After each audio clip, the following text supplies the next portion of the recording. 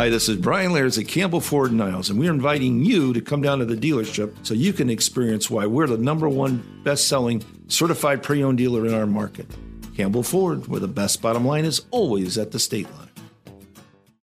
With so much negativity in the world, we need a little extra boost of positivity. Good news on Southwest Michigan's 97.5 Y Country. You know, in the world of extreme endurance races, the Badwater 135 is considered one of the toughest in the world. Starts at Badwater in California's Death Valley, the lowest elevation in North America, and involves runners climbing Mount Whitney, which is the highest elevation in California. All of this happens while temperatures often reach well above 100 degrees Fahrenheit. Well, 77-year-old Bob Becker ran the race and crossed the finish line in just over 48 hours. And completing such a grueling race was an amazing feat for sure, but video of Bob's final steps along the way went viral, inspiring athletes and non-athletes alike as he pushed forward, hunched over, and exhausted, bear crawling each step to complete the race instead of just giving up. Now, the dedication won the hearts of fellow athletes and supporters as he struggled to complete the last few steps of the race, as fellow racers and onlookers cheered him on.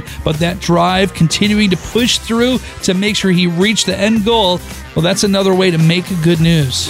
If you have a good news story, email it to Matt at 975ycountry.com. Brought to you by Bud Distributing, helping you always have the right beverage on hand for anyone stopping by or last-minute invites to a friend's. Hey, Bud, remember to drink responsibly. Good news with the Matt Malone Morning Show on 97.5 Y Country.